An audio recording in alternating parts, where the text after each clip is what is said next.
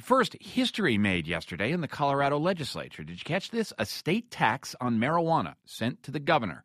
Are the fiscal problems of Colorado over? Well, hardly.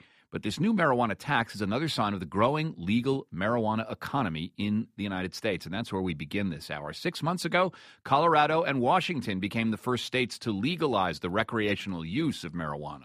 Initiative 502 largely is about making marijuana boring, because who cares about all this detailed technical regulatory stuff?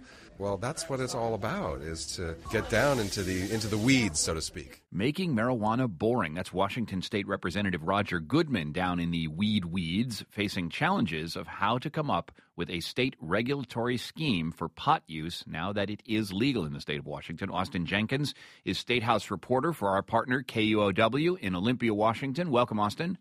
It's good to be here, John. So are they considering taxes there in Washington State like the folks in Colorado?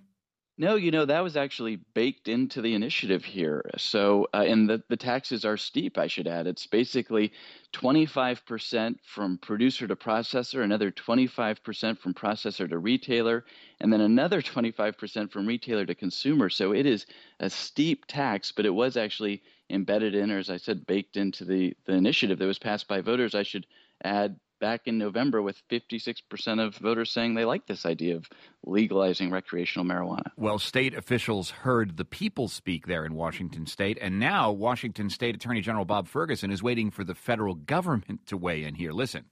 If they choose to say you can't go forward, that gives me something to respond to, right? As a lawyer, I can do that.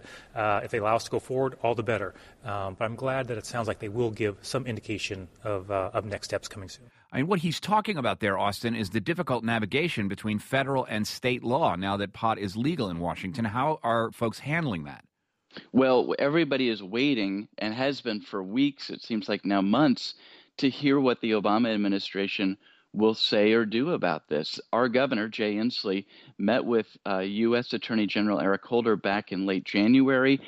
Basically, his takeaway from that meeting was that the state could go ahead and start to implement this law, but basically some word would come sooner rather than later from the feds, and that hasn't happened. And so at this point, it's reading the tea leaves, watching the smoke signals, wondering whether the feds will step in to try to block this or whether they will at least tacitly let it play out.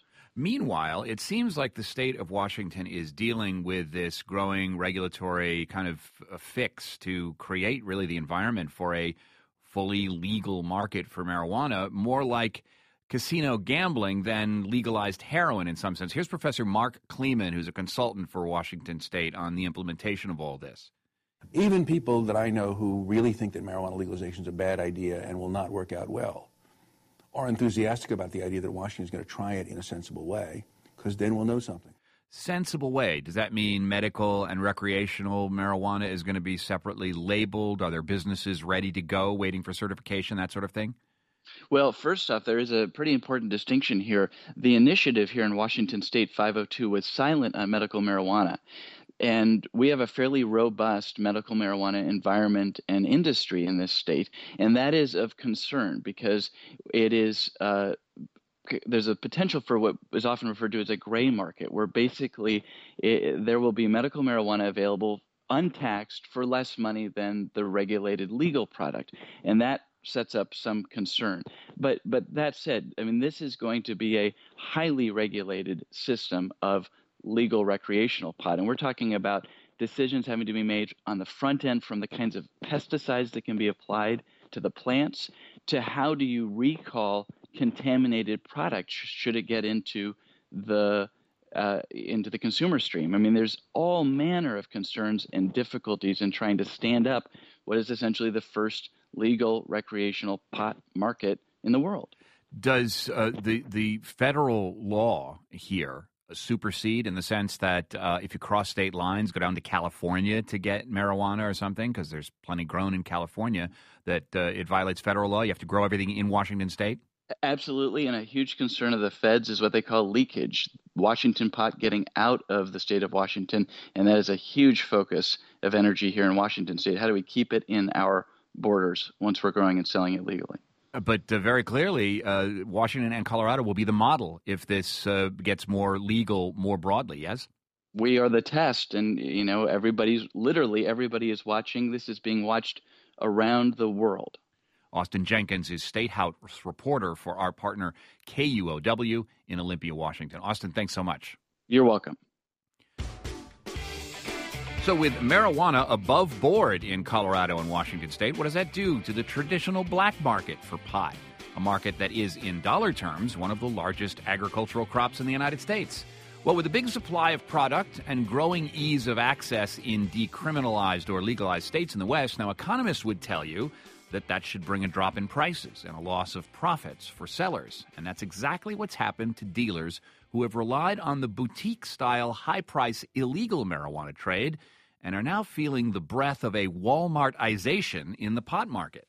People who retail weed the old-fashioned way, like myself, I saw my business falling off. So my idea was, okay, why not move to New York, where I would probably have success? Now, that's the disguised voice of a marijuana dealer from California named Chuck, part of an economic story about the marijuana market today, produced by reporter Marianne McCune at Takeaway co-producer WNYC right here in New York. Now, dealer Chuck not only wants to get back to the prices of old in underground New York, he can raise his profit margins by buying California pot low and selling for illegal street high prices in New York. As reporter McCune found out, it's easy to transport marijuana to the East Coast, and once Chuck starts selling, he's not terribly worried about anyone shutting him down. I'm going to guess the law enforcement priorities that I'm not near the top. Elementary economics there, and you can hear Marianne McCune's full piece featuring Chuck on our website, thetakeaway.org.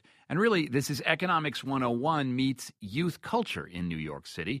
And as part of their coverage of the changing marijuana economy, Radio Rookies, a program run by Takeaway co-producer WNYC, asked two young women who go to very different high schools in the city to give us a glimpse of the role pot plays in their worlds.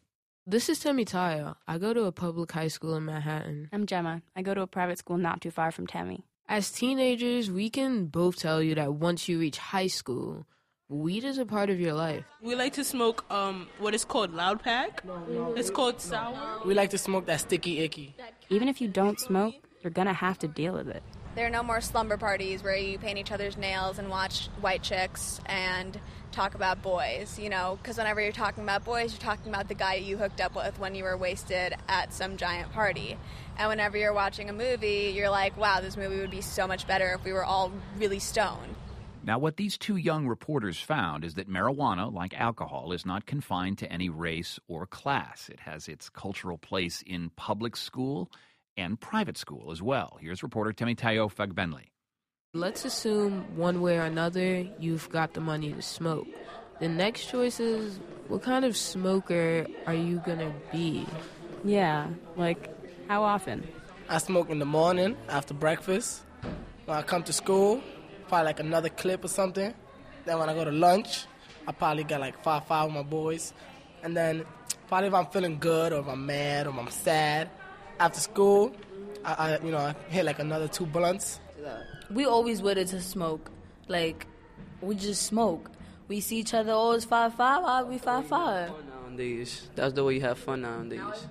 My friend Maverick's theory is people living where he does in Harlem need relief. It's a really stressful environment up here.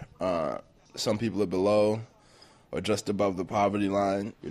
Downtown, these kids also do have problems and are also a bit stressed. But, it's weed is more of a recreational thing. All right, I don't think it's that simple downtown. There are definitely kids who smoke because something in their life is off. My friend Pepper has major family problems, and she used to smoke a lot of weed. Not like I was ever really addicted to things. I could always stop when I really looked at myself and was like, whoa, I have to stop smoking weed right now, or whoa, I got to stop partying so much. Were you ever in a situation like that? Yeah. Last semester of school, I smoked weed every day, skipped school, and failed all my classes. And it's not the availability of pot or alcohol or even the behaviors of rebellious kids that mark the differences between public and private school. It's the consequences of those behaviors that can be radically different depending on your world. In private school, kids can get away with a lot. I know a bunch of seniors who ate edibles on the rafting trip, and somehow the teachers found out. What happened? They couldn't go to prom. But it's okay. One of their parents rented a yacht for them to have their own private prom. Wow, that's crazy. To be fair, that's not always how it works out. I know kids who've been kicked out of school for smoking or dealing, but that's rare. In my world, it's the cops who really deal with it. Like last month, 6 cops came to the school and arrested this guy everyone knows is a dealer. At prep schools, cops are not called. You deal with it in-house. Mostly people just don't worry about getting arrested. My friend Jenny smokes in Central Park all the time. I don't think anyone would question me if they saw me walking in the park late at night. Why wouldn't they question you? Because I'm an upper-class white girl. I actually thought kids at my school would be more cautious about the police because they live in neighborhoods where there's a lot of police stop and frisk. But almost everyone I asked said they weren't worried about the cops. Nah, I never worry about getting caught using weed. I just worry about, I don't never worry. No, it doesn't matter to me. The weird thing is, it's not because they don't think they'll get caught. They just don't think getting caught and arrested is that bad. Where I used to live, it had a gate and, cement underneath the gate. And, they would just, throw them against there and slam their head against the gate and, search them. To see if they have any more weed or any more drugs. So, having witnessed that, you still have no worries as a black male for getting caught with weed? I mean, if I get caught, what else am I going to do? Run away? I mean, might as well take it. Okay, but I'm saying you don't have any, precautions or anything? Not really. So, do I wish on a star that people in my world would be more cautious about weed? Yeah. Okay, but teenagers are only as cautious as they think they need to be, the bare minimum. And that minimum differs from world to world. Great reporting from coast to coast on the culture, the business, and the policy of marijuana. You can hear the full radio pieces produced by those radio rookies from our partner WNYC on our website, thetakeaway.org. Coming up, one of South Asia's most influential voices will speak to Nobel Peace Prize winner Muhammad Yunus on the tragedy in Bangladesh.